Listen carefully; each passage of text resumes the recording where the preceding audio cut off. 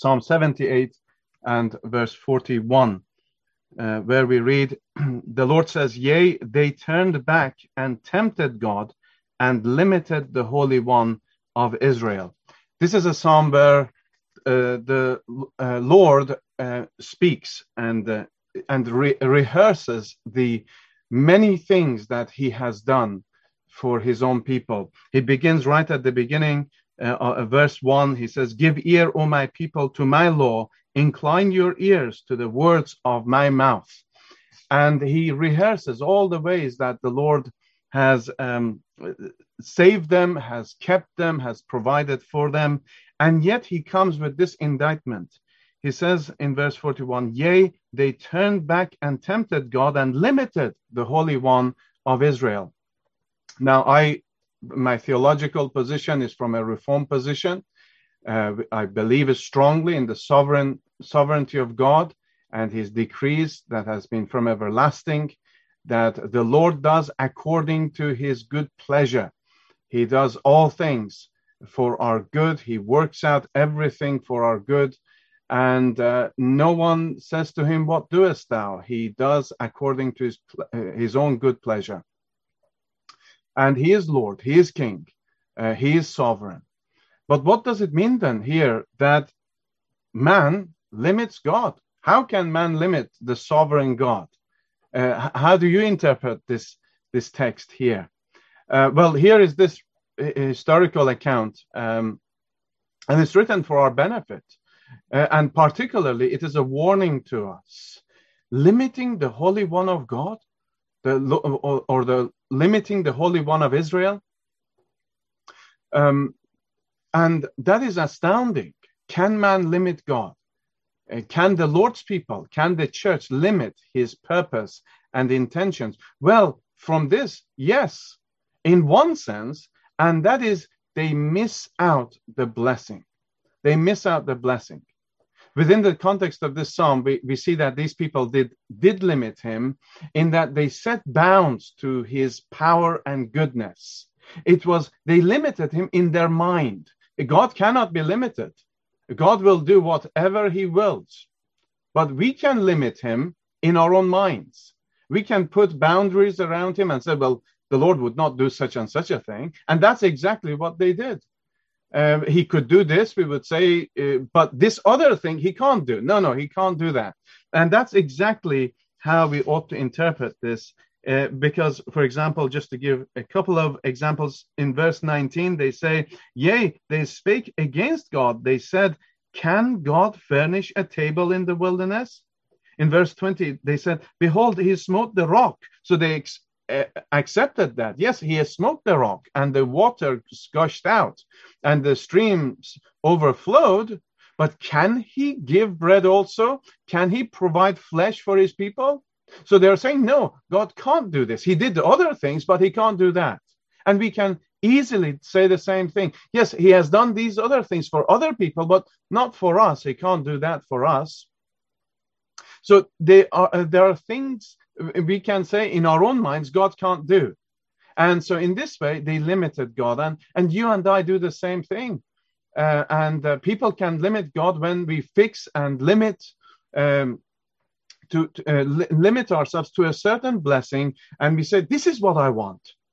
And yet we forget actually God's thoughts are far above our thoughts. The Lord wants us to have something far greater than this little thing that we want to have. And we are so short-sighted, and we say, if only I had this thing. And yet the Lord says, I want you to have the world in the sense of for my glory. I want you to be able to reach to the world. And we think to ourselves that the sermon that we might preach, the witness that we might give to someone, it is only for this little purpose, this little witness, and yet we don't know the implications. We don't know the plan of God, how the Lord will work in this person's life and work his own purposes to reach innumerable group of people. You think about the Lord's purposes for Abraham, and then his plan and promise that through him all the families of the world will be blessed. So the Lord knows best, and yet we limit him. We say only to this measure, to this degree, to this size, to this time. Lord, we need this thing now. Or if we could have it yesterday, or if we could have it tomorrow. And yet we forget, no, God's timing is so different to us. The degree by which he wants to bless is so different. And or we say we want just the blessing itself. We just want the answer to the prayer itself. But the time that God should give the blessing should be left all to the Lord himself. He knows best. He is wiser than us. And so we offer up these weak prayers, these half-formed prayers. We think we know, and yet we don't know. And we in our minds, we can limit the Lord. And that's exactly what they did. And so think about that. One of the things I wanted to mention was that just look at these people. Consider the people who are guilty of this great sin, of limiting the power of God and the work of God in their own lives. And it was Israel. Today it is the professing Christians. So friends, think on this. God's problem is not with the world.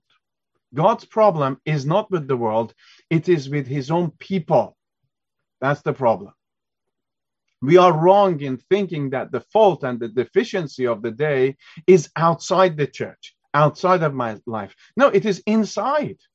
That's the problem. These are the days of a spiritual indifference. Where? Outside? No, more of it is inside. These are the days of apathy. Outside? No, it's inside the church, inside our homes. There is apostasy, not outside, but inside the church. And so that's why the Lord says again and again, my people, these are the indictments against my people. And at the same time, the Lord says, if my people, which are called by my name, shall humble themselves and pray and seek my face and turn from their wicked ways, then will I hear from heaven and will forgive their sin and will heal their land. So as we have said many, many times, revival begins within. God's problem is not with the atheists. They are not. His problem is not with the agnostics, with the infidels, with the devotees of the modern goddesses. And his problem is not with the political movements. It's not about who is in power right now in our governments. He can bring them down in a minute, overnight. The Bill Gates of this day, that you think, how could they be brought down? And yet he's going to be brought down through his divorce, just overnight. That's it. So God's problem is with his own people. And so that's why in verse 1 he says, give ear, O my people. That's what the Lord is calling. Give ear. And you think about who is being limited, who we are limiting in our own minds, and who is it that should be blessing us, and yet we miss out the blessing. It's the Lord, the creator, the sustainer, the redeemer of mankind, the sovereign God. By our unbelief, not taking heed to his word, we are limiting the one with whom all things are possible. In Matthew 19:26, the Lord said, with men this is impossible, but with God all things are possible. And I won't have time to go through some of the things I wanted to say, but how do we limit God? I'll very briefly just outline, how do we limit God? From this psalm, in what happened in the mind of the people, this is how they limited. They limited God by their disobedience, and by our disobedience we limit God. And the one condition of blessing in the lives of God's people is obedience, which simply means gladly and unquestionably doing what God says. And how do we stand with regard to this? Am I a disobedient Christian? When the Lord says, if ye abide in me and my word abide in you, ye shall ask what ye will, and it shall be done unto you. If ye keep my commandments, ye shall abide in my love, even as I have kept my Father's commandments, and abide in his love. Ye are my friends, if ye do whatsoever I command you. If ye love me, keep my commandments. We could go on. Disobedience limits God's blessing in and through us. But also, secondly, we limit God by our forgetfulness. You go through this psalm and you see how often they forgot God. They forget his blessings, his encouragements. And how many times you have been blessed? You have been brought through waters, you've been brought through fires, and you've been brought to this thus far, and then something happens and you forget what God has done before. He has delivered us, he has guarded us, he has guided us. All of these things you see through this psalm. He has answered our prayers. And at each fresh recognition of his goodness, we have turned back to him. And so that's another thing, forgetfulness. Are we forgetting the Lord? Then thirdly, we limit God by our unbelief. And you see this in this psalm as well, in verses 19, 20, verses 22, verse 32. They forget God. And this is what the Lord, they had unbelief. They did not believe. In Matthew 13 and verse 58, the Lord said, or the scripture says, and he did not many mighty works there because of their unbelief. Do you trust the Lord? Or do you really pray believing? In Mark 6 and verse 5, it says, and he could there do no mighty work, save that he laid his hands upon a few sick folk and healed them. It was their unbelief. We read in Matthew 17 and verse 19, then came the disciples to Jesus apart and said, why could not we cast him out?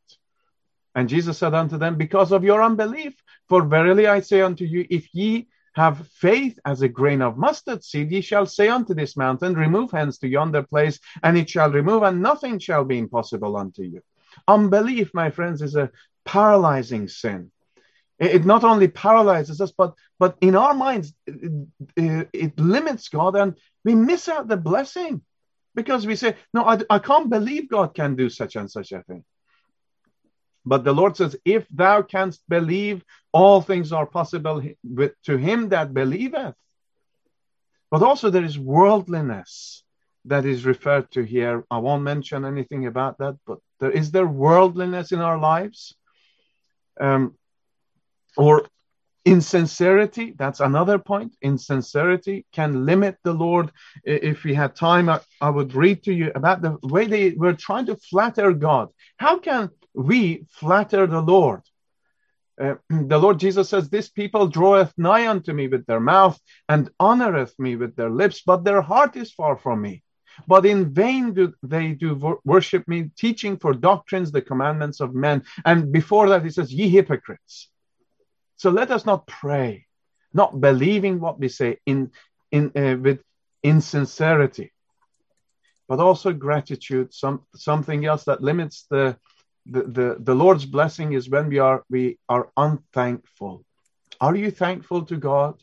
Or do you come with all your woes and all your cares? Come to God with thankfulness, cheerfully. How ungrateful and unappreciative they were at God's hand. And you can read the psalm later on. They saw the signs of the Lord. They were unthankful. They saw God intervening. They were unthankful. They saw God guiding them. They were unthankful. They saw God providing. They were unthankful. They saw God chastening them, and they were unthankful. But also idolatry. Friends, think on these things. Maybe this afternoon we need to think and pray that prayer of David. Search me, O God, and know my heart. Try me and know my thoughts, and see if there be any wicked way in me, and lead me in the way everlasting. Let us not limit God in our minds. Let us not be as those who just go their own way, try their own thing, and do not experience God's blessing.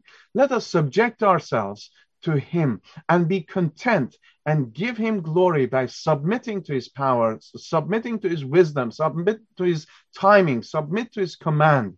Let us be filled with thanksgiving and praise to him. Praise God that the Lord does according to his counsel of his own will, for his own pleasure, not for our pleasure, for his own pleasure. And that, when God glorifies himself, that eternally benefits his own people too. Well, may God bless us, and may we learn these things for his own glory. Amen.